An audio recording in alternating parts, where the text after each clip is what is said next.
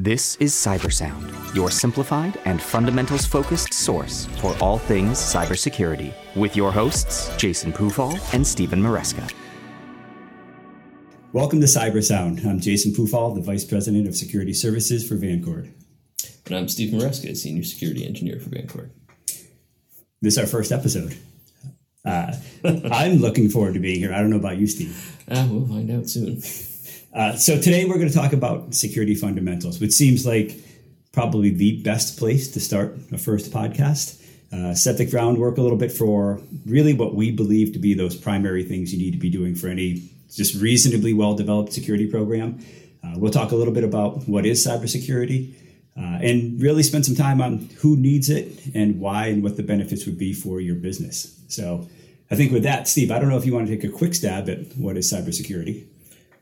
So cybersecurity, with our philosophy overall, is that it's a mentality around how to prepare for unexpected events and mitigate risk at the end of the day. And that's a challenge at many organizations. Most often, risk is unknown. So part of the exercise is determining what risk you have and trying to prioritize how you respond to it. So it's interesting. We get questions, I think, all the time from people saying, we want to know that when we do some of these activities that we have no risk of a cyber attack. And it is all about risk mitigation and risk reduction. I was thinking the other day, I do a lot of cycling. And so I was on the road and it occurred to me that you can always get hit by a car if you're biking. The reality is, though, you can take some basic steps to make sure that you can continue biking and reduce the risk of getting hit by a car, right? So I'll run a blinker in the back, typically ride on back roads. Sure, I could still get hit, but the reality is those two simple things reduce the likelihood that something bad is going to happen. Cybersecurity is absolutely no different. You really want to take basic precautions. You don't want to overcomplicate this. You want to make sure that your business can run, but you want to do it as safely as you can.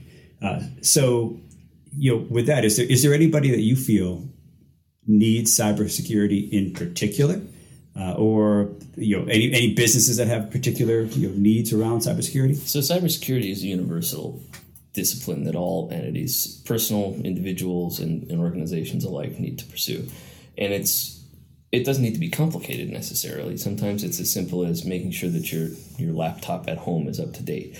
But the truth is that attackers and criminals are not really likely to discriminate. They're out for a cheap buck.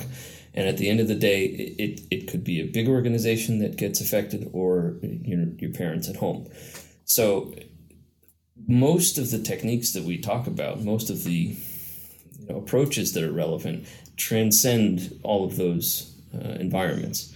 Obviously, some of them need to be more complex and more comprehensive, but the truth is that everyone is impacted with security threats, large and small. So it's something that everyone needs to think about. And frankly, today, even as individuals at home, we are increasingly familiar with that type of a risk. I don't know anyone who has not at this time received some sort of a credit monitoring alert. It's almost blasé at this point. Everyone has experienced it. They almost disregard it at this point. But that underscores just how pervasive the issue is, how frequently people are affected, and the fact that it spans the spectrum from individual to organization. So what's interesting to me about what you said is that emphasis on return on investment for attackers. And I think too often the idea is, our company isn't going to get attacked because we don't have data that's valuable.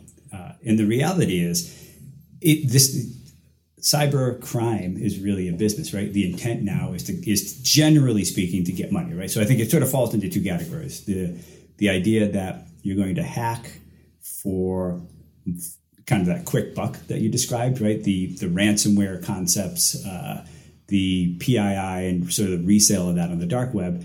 And then there are companies that have legitimate data that some of these state-sponsored actors really do want, right? It kind of falls into two buckets. But I think what we see so often is smaller companies that really just don't have a robust security program in place, offer a really ripe opportunity for attackers to do something like a ransomware, where they encrypt all of the data and then basically extort people for money.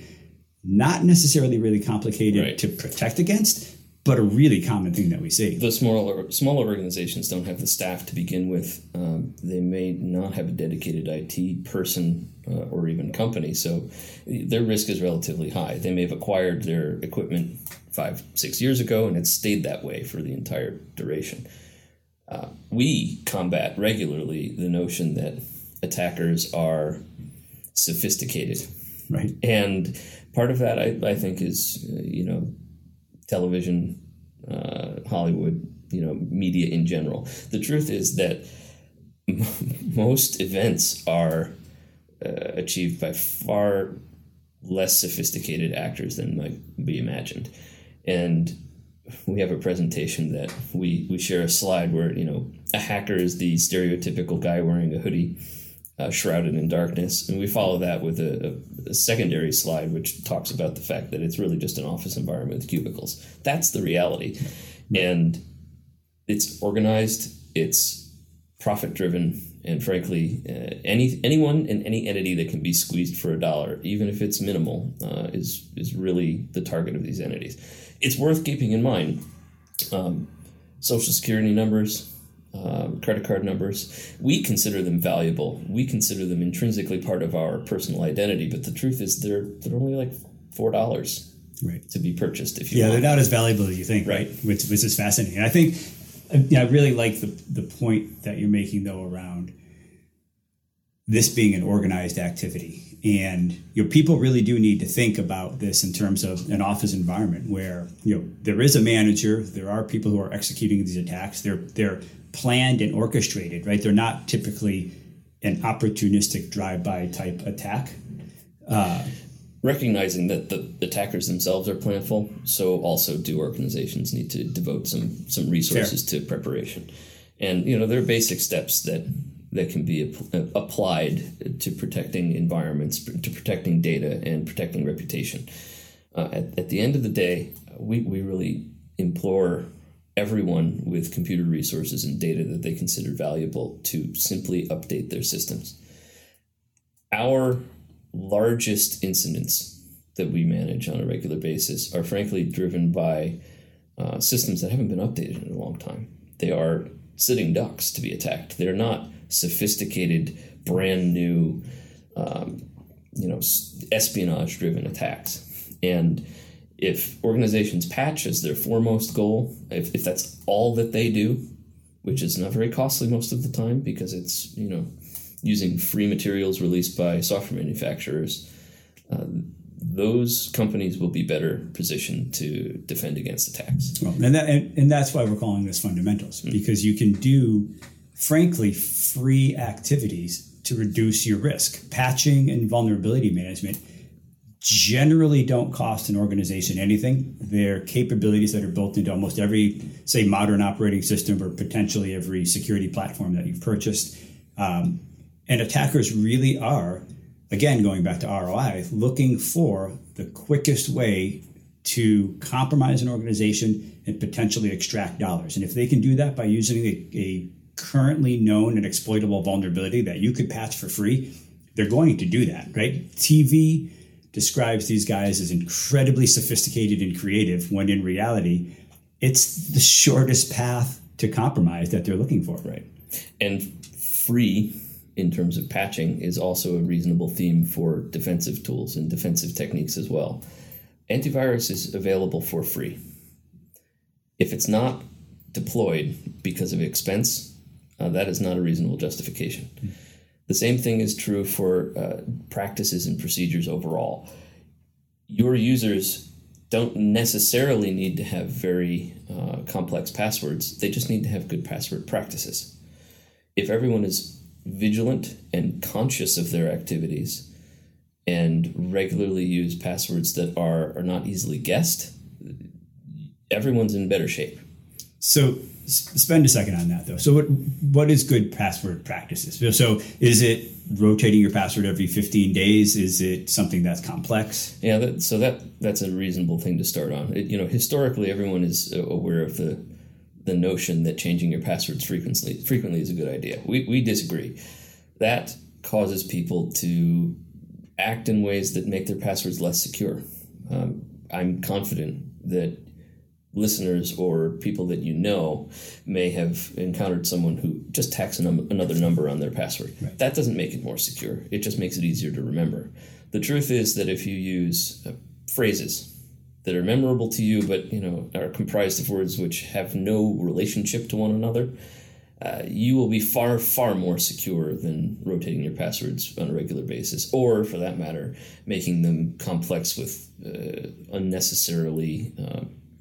unnecessary punctuation that makes them hard to read or hard to type. It sounds counterintuitive. It sounds counter to the advice that you've heard for 20 years, but the truth is that that's the route to protecting yourself and your systems. Well, and fundamentally, good password practices are having a unique password for essentially every business that you have, right? Every site that you have. So, if you think about it, you may have a great password, and if you use that password for every entity that you do business with, all it takes is one of them to have a compromise of some sort. And now essentially that password's been exposed for all your other services, right? So you really do want a unique, not username necessarily, but unique passwords certainly for every site or company that you do business with. Staff at many organizations will use their organizational email to sign up for some website, for some service. If they use the same password, it's exposed if that third party gets hacked. And it's not hypothetical. It happens constantly. Right. Because it's complicated to manage all that. And there's password managers out there. There's ways to do this better. Probably touch on that in the future. But password management is critical. It's effectively the keys to your organization, keys to your business. You really need to be mindful about how you protect that. I think the other area that, in my opinion, people don't emphasize enough, and in a way, we already spent some time talking about sort of two key technical controls.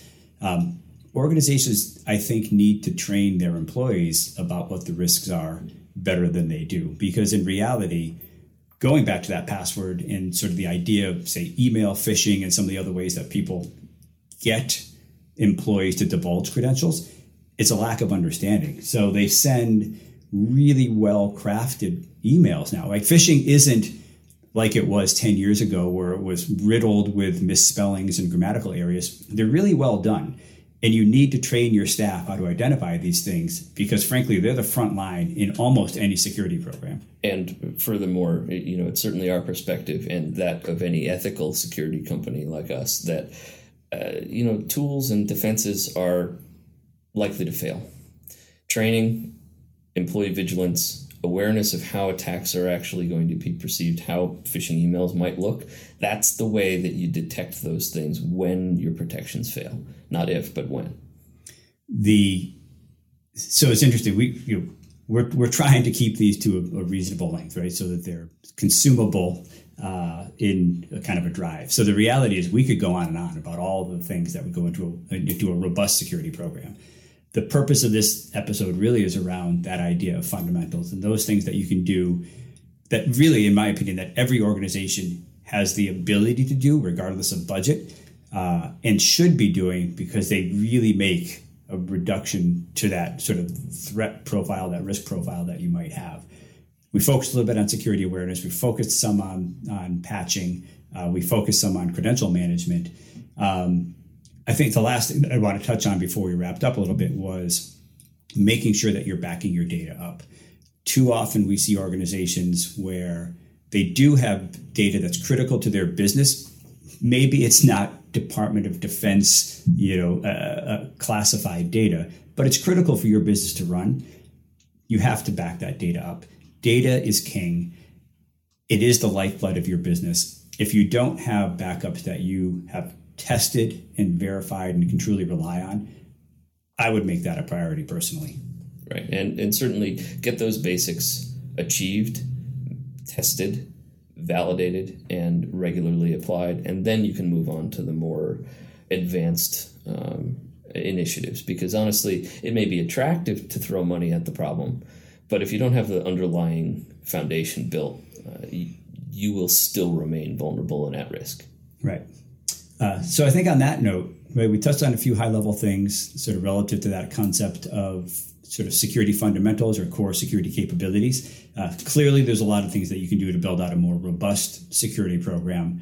The intent here is to introduce those things that we think are sort of elemental for any security program, regardless of the state. Candidly, though, there's always topics we could touch on. We could spend more time on password management. We could, frankly, spend more time on building out vulnerability management and patch management. So if anybody's interested in more depth on some of these topics, feel free to reach out to us. We're putting together episodes that we think are interesting, but if you have opinions, the topics that you really want to hear, let us know, and we'll spend some time exploring those more in depth. And with that, I think we're up against roughly our time limit here, so we'll wrap up for the day. Thank everybody for listening, and hopefully you got some value out of this.